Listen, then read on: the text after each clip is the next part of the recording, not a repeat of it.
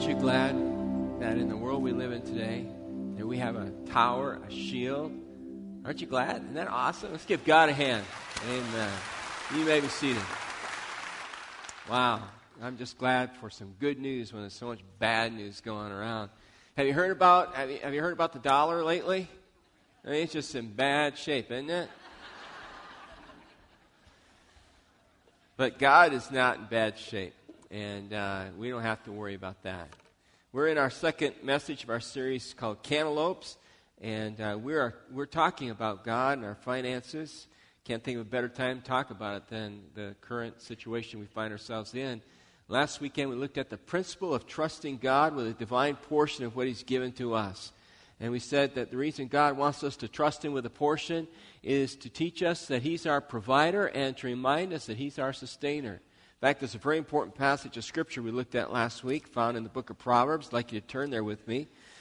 Proverbs chapter 3, beginning at verse 5, we read these words last week. Trust in the Lord with all your heart and lean not on your own understanding.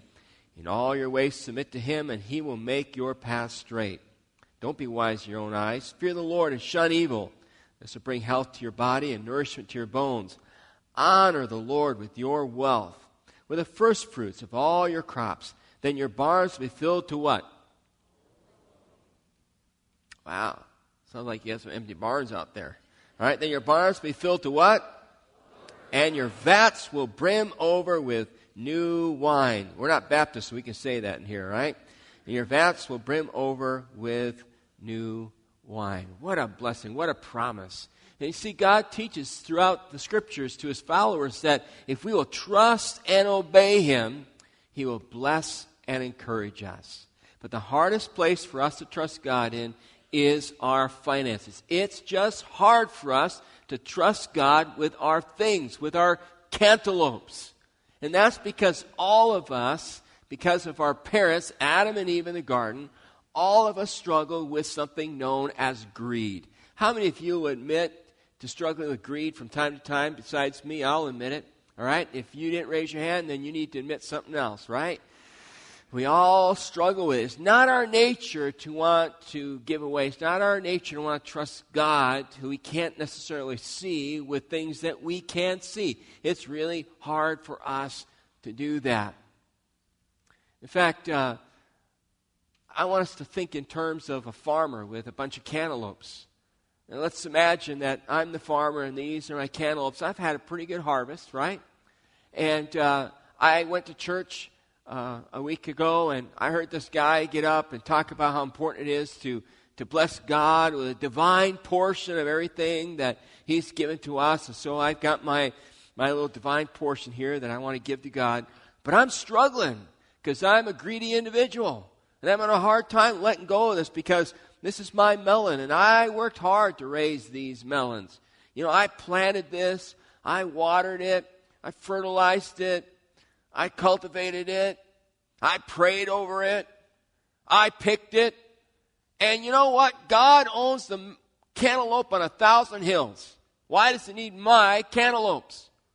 Why do I have to go and give Him my cantaloupes? In fact, I don't think God really wants my cantaloupes. I think the preacher is just making all that stuff up. This is my cantaloupe. I worked hard.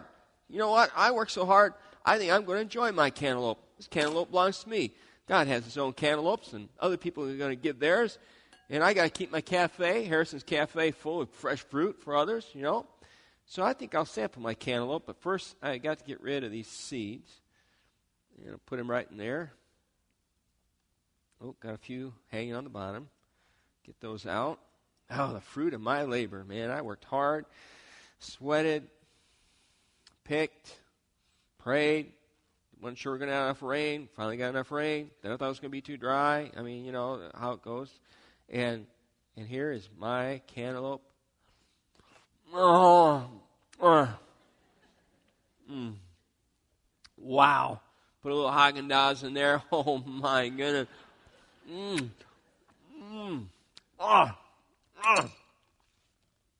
Wow. That is good cantaloupe.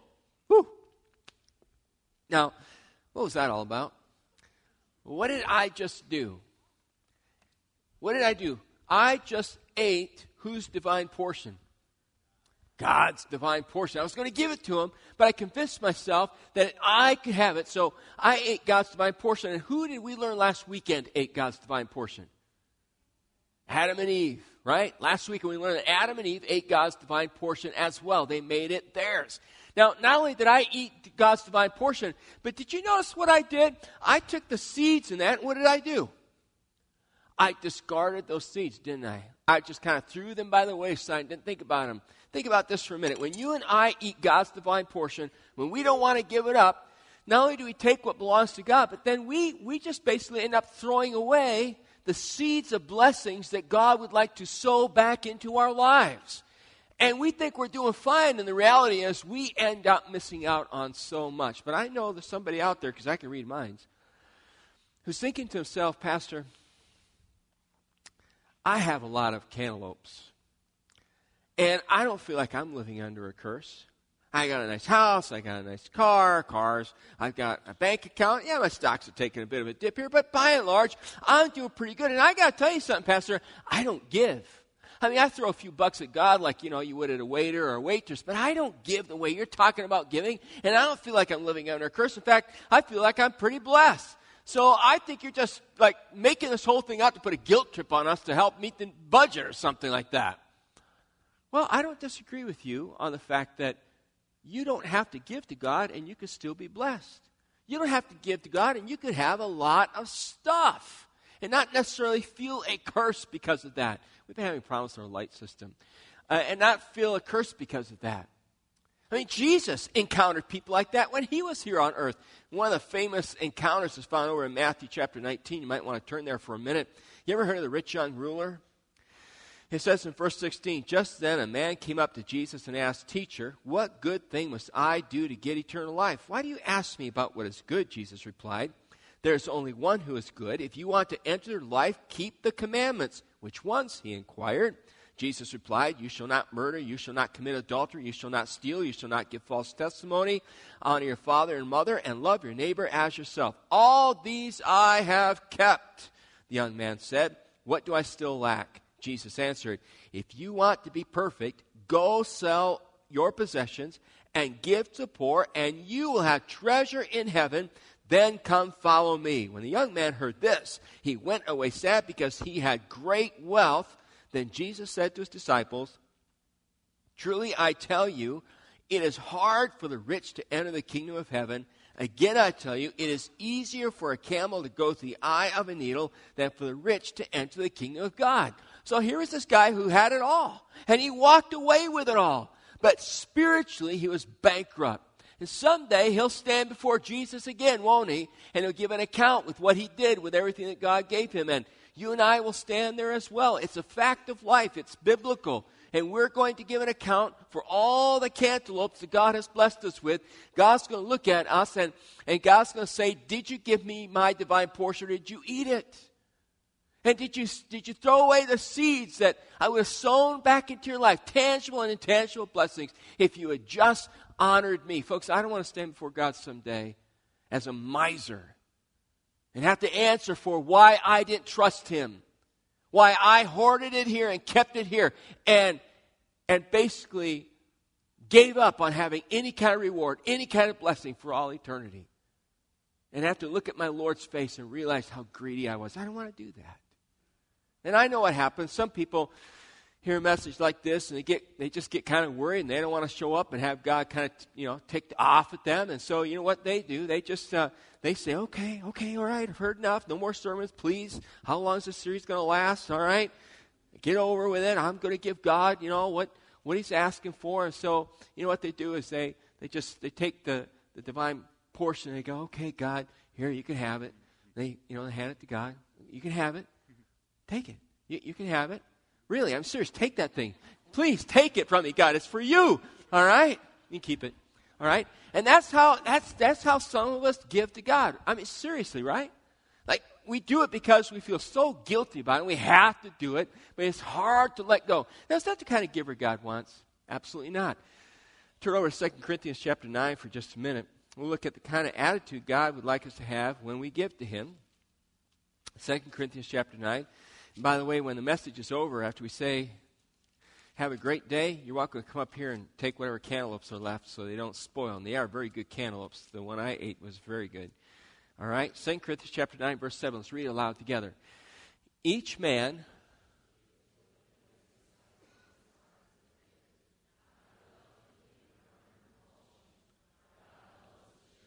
What kind of giver? Yeah, cheerful giver. We ought to be cheerful when we give, right? You know, sometimes when the offering plate goes by, people aren't very cheerful. They grab their wallets or grab their purses, right? You know, we get really kind of worried about it. You know, in other countries, they treat the offering time really different. I told you about this several years ago. There are some places in Africa, you know, when it comes time for the offering, it's the high point of the service. And the music starts and people literally dance down the aisle to put their offering in a bucket. Isn't that cool? It's a time of celebration. These are folks who don't have much that are like dancing and rejoicing and giving to God. So next weekend, no, I'm just kidding. But that should be the attitude of our hearts. That should be the attitude of our hearts. God wants us to be generous. And so I want to take a few minutes with you today to talk about how to establish generosity in our hearts. First of all, why should we be generous? Turn over to John 3:16. I think you've heard of this verse before, but I really want you to see it and remind yourself of it. That is in the Bible. John 3:16. Here's what it says. Say it for me, would you? For God...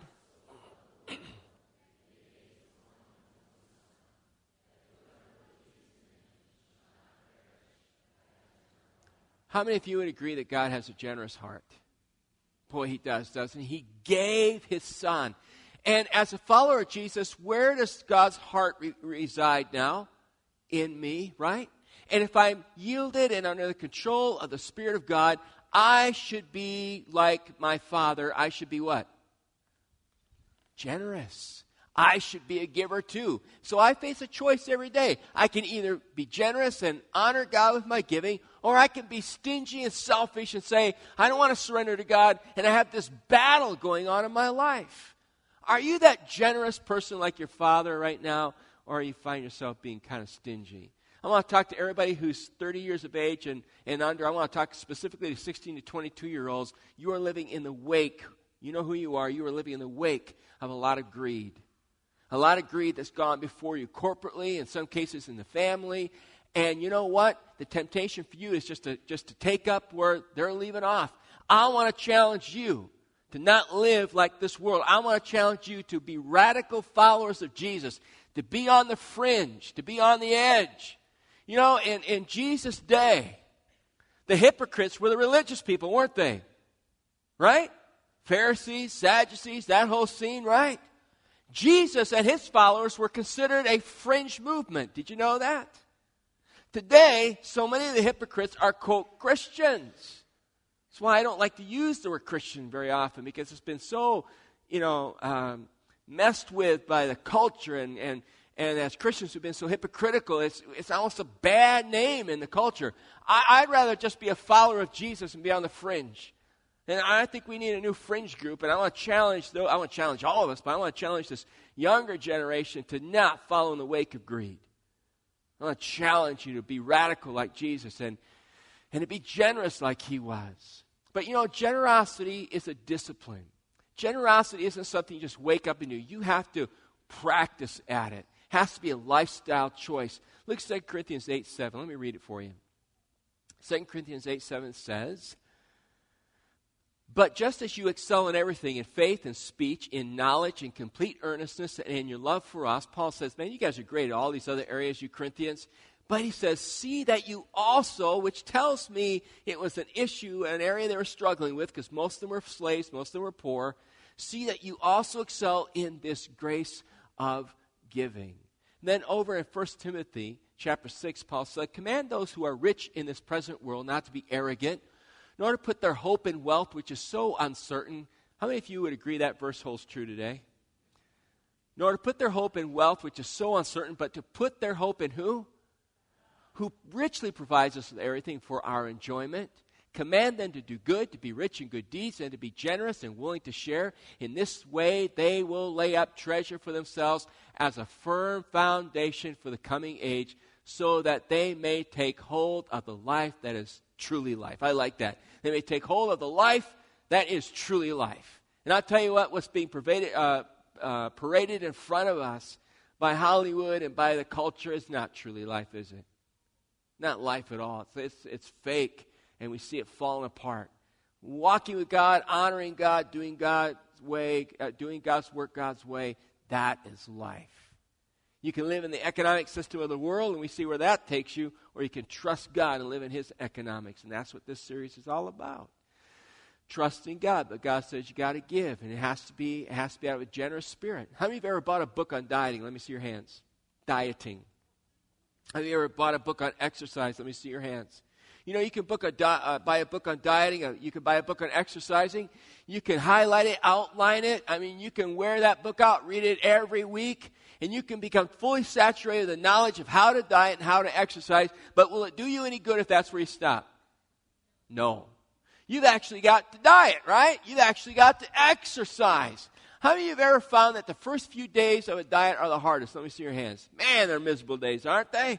All you can think about is what? Food, right?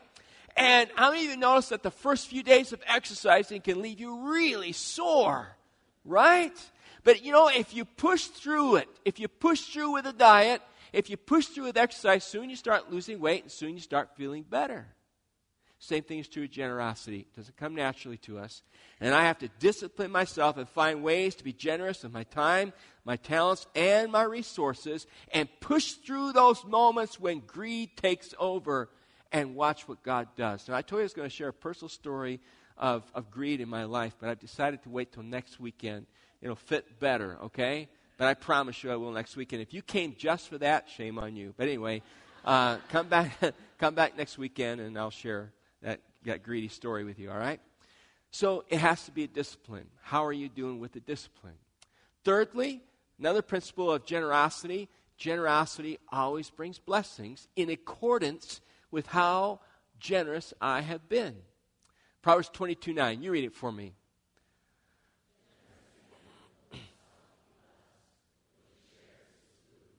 Good. And Proverbs 16:20, read that one.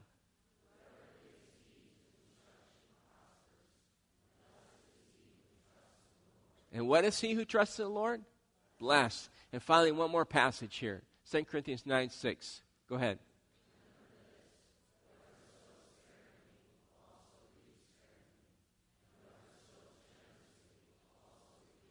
There's the proportion, isn't it? Paul's saying if you give a little, you get back a little. If you give a lot, you get back a lot in intangibles and tangibles alike. See, I'm like at this place where I'm tired of hearing people, including my own little voice in my head, say, I want to experience more of God than just knowing what the Bible says in terms of a rules and regulation kind of faith. I want to experience the supernatural presence of God. And I'm telling you, giving is one of the ways you do that. God says, you trust me and watch what I'll do for you. Now, how many of you like to go to Starbucks? Let me see your Starbucks fans. All right. Many of you do, okay? And there are different sized drinks at Starbucks, right? If you go in and you order an espresso, you're going to get it in a cup about this small, right? Sometimes even smaller, okay? Sometimes even smaller. And I don't drink coffee. I drink the children's drinks when I go to Starbucks, the steamers and stuff. But anyway, if you go in and you order an espresso, you can almost inhale an espresso, can't you? It's gone, right? But you pay a lot for that, little experience. But yeah. This is what size? A venti size, right? And if you try to inhale a venti, you will drown, right? You'll drown because there's just too much there to pound down, right? Takes a while to get it down. There are some of us who only share with God an espresso gift. We only give him an espresso divine honor, right?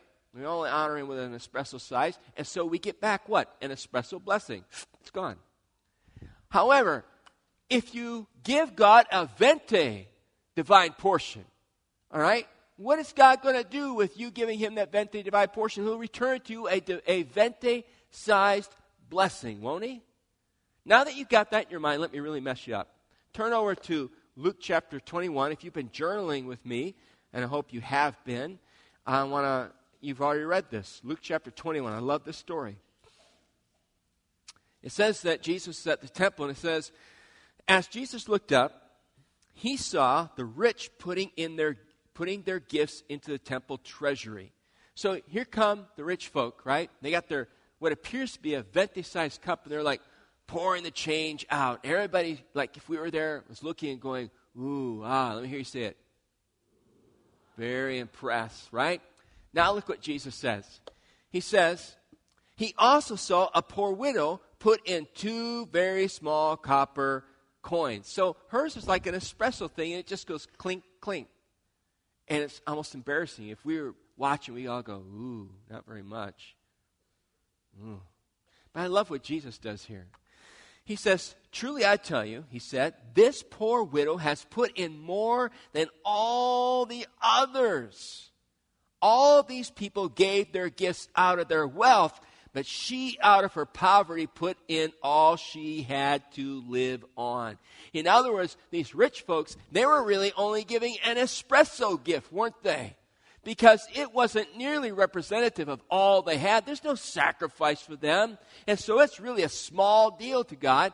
Here comes this woman who you and I would look at and say, two tiny little coins, but she gives out of her poverty. It is a sacrifice. It feels a bit of a pinch, but she loves God and she's obedient and she puts it in, and God says, that was a venti gift and that deserves a venti blessing. See what I'm trying to say? So my question is, what size blessing, or what size gift are you and I giving to God? Are we giving him that which is truly proportional, that which is truly sacrificial? We will receive a blessing in return if we do. Now, I want to look at one more principle of generosity, and that is that generosity needs to be here and now. Generosity isn't something that we should do then and there later on. I run into people who've told me, when I win the lottery, really have, when I win the lottery, I'm going to give big. And I have yet to meet someone who's won the lottery and given big. Now, I'd be happy to, but I haven't met them yet, right? Or I hear people say, I'm in the middle of a deal, man, and when I can get that deal swung, then I'm going to give X amount to God. And I guess the deals never come through because I never see the checks come through. I never hear about them honoring God with that. The time to be generous is here and now, because we're only here for a short time. And I and you, we need to invest into what God is doing. You know, about 80% of churches in our country right now are plateaued and declined and are struggling financially. Why? Well, partly I think it's because they're not clear on why they exist. And so there's no sense in people's minds or hearts that there's anything to give to. They'd rather give to anything else but to just maintaining. I want to remind you why we exist. Our mission statement. Why are we on this corner? It simply goes like this. I think it goes like this. Are you guys going to put it up for me? Anybody home? All right.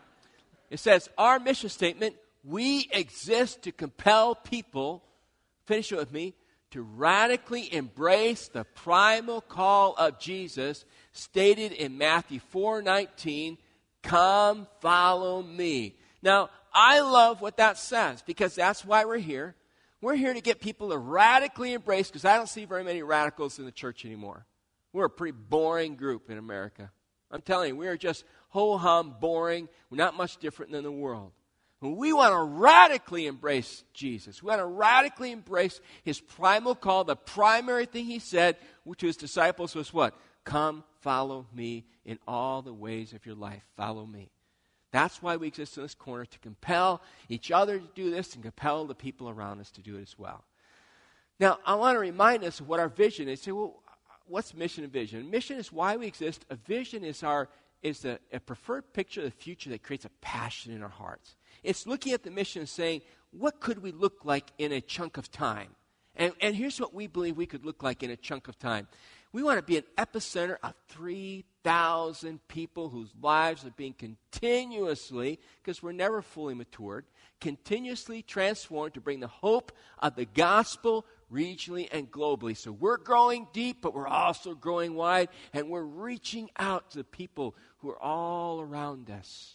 And that's why this upcoming series, 1 Month to Live, can be so huge for us, impacting our where we work, where we go to school, where we live, our families. We want to fill this place up and help people discover the hope that's found in Christ. But that's what we want to be about.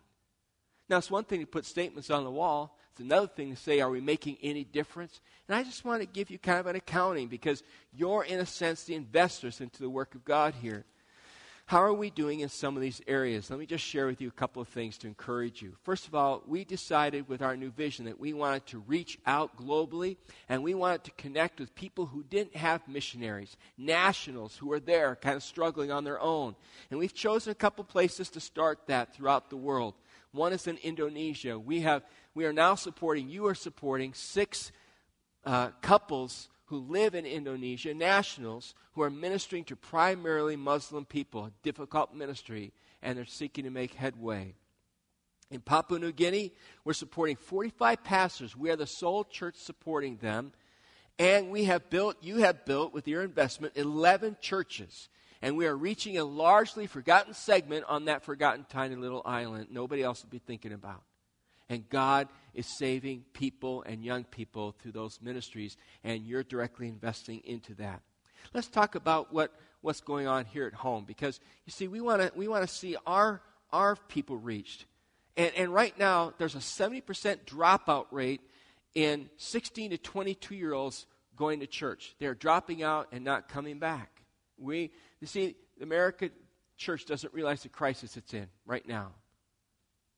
We have over 4,000 churches close the doors every year, and it's just going to get worse and worse and worse if we don't do something about this. So we've invested an awful lot in our children and our youth ministry. Every weekend here we have 520 kids from nursery on up. Isn't that awesome? Children. We have 400 as an average. Last year we had 400 on Wednesday nights for our Awana program being taught the Word of God. Our youth ministry is growing, 80 to 100 kids. And in fact, next weekend, we're hosting a youth conference called Planet Wisdom. There'll be about 12 or 1,300 kids and adults in this place. Isn't that awesome? Yeah, give it up. And God is doing some neat things there. We're excited about it. In leadership, we're training leaders. About 35 folks right now in classes on leadership here in our church. I am mentoring about 20 pastors, both regionally and nationally, and helping them with their churches and ministries. So we've decided to make an impact beyond our own walls. Spiritually, growing people, we've introduced journaling. We're going to get on that bandwagon again the first of this year, coming up in January. We want to see you all journaling, feeding yourself in the Word of God. We are bringing in special guests, like you're going to hear from Oxford. And you're going to have an opportunity to grow deeper in the knowledge and understanding of Scripture and faith issues relevant in our culture. We're looking to hire a brand new leader, a pastor on staff for small groups and adult ministries. We're talking to somebody right now. We want to really ramp up our small group ministries. We are also excited about the fact that we have opportunities like 1 month to live to see people grow and move in their spiritual walk. We're going to start a brand new marriage ministry in January. It's going to be high impact. It's going to be for premarital, those who are thinking about getting married, for healthy marriages and marriages in crisis. We're excited about what God is going to do through that. I also want to let you know that we are looking to purchase land next to us. We're still negotiating, working through that right now. We're looking at drawings for the next building so we can house the children's ministry and allow it to expand and grow.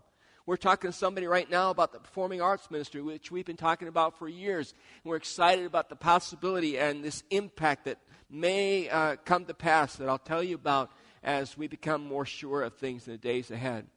Rather than multi-siting, we said, let's make something happen here on Saturday night first. And we're running over 200 on Saturday nights. Next Saturday night is texting night. So if you've always want to ask me a question, if you're into techie stuff, show up next Saturday, okay?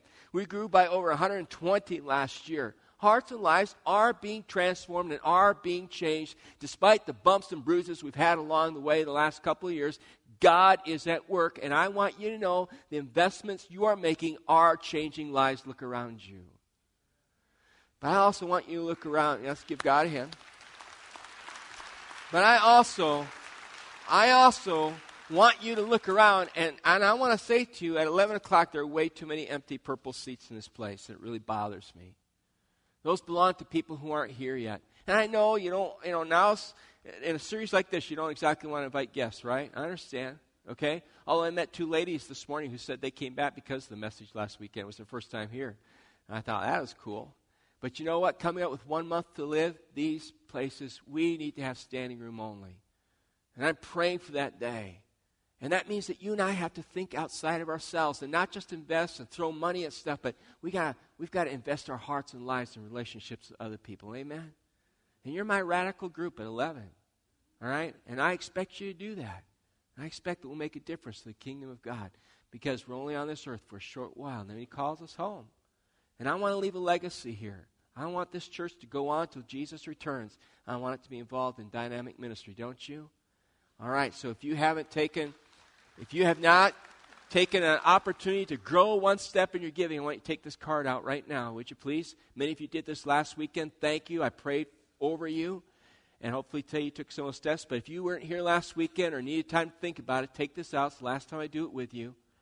And you'll notice that we've broken down how many people give in certain increments each week. Would you spot yourself with your eyeball where you think you might be? And would you be willing to take a step up or several steps up so that it truly represents the kind of gift that we need giving to pay for our lights? They're shutting them down on us. They're threatening us. Now listen carefully. Would you be willing to take several steps up to make that sacrifice? Would you do that? If you are, would you just fill out the other side, your name and address, the information that's asked for. Why do I want you to do that? Because I want to write you some letters of encouragement. And as you experience God blessing you back, please email and tell me. It's the biggest joy I have. Let me know about the miracle that God is doing in your life, tangibly and intangibly. I'd appreciate that. So I'm going to be quiet for 30 seconds, fill it out quickly.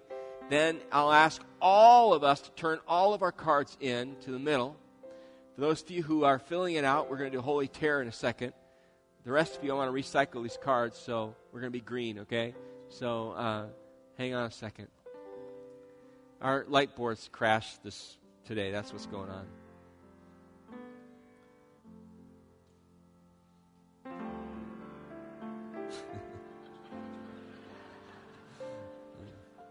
All right.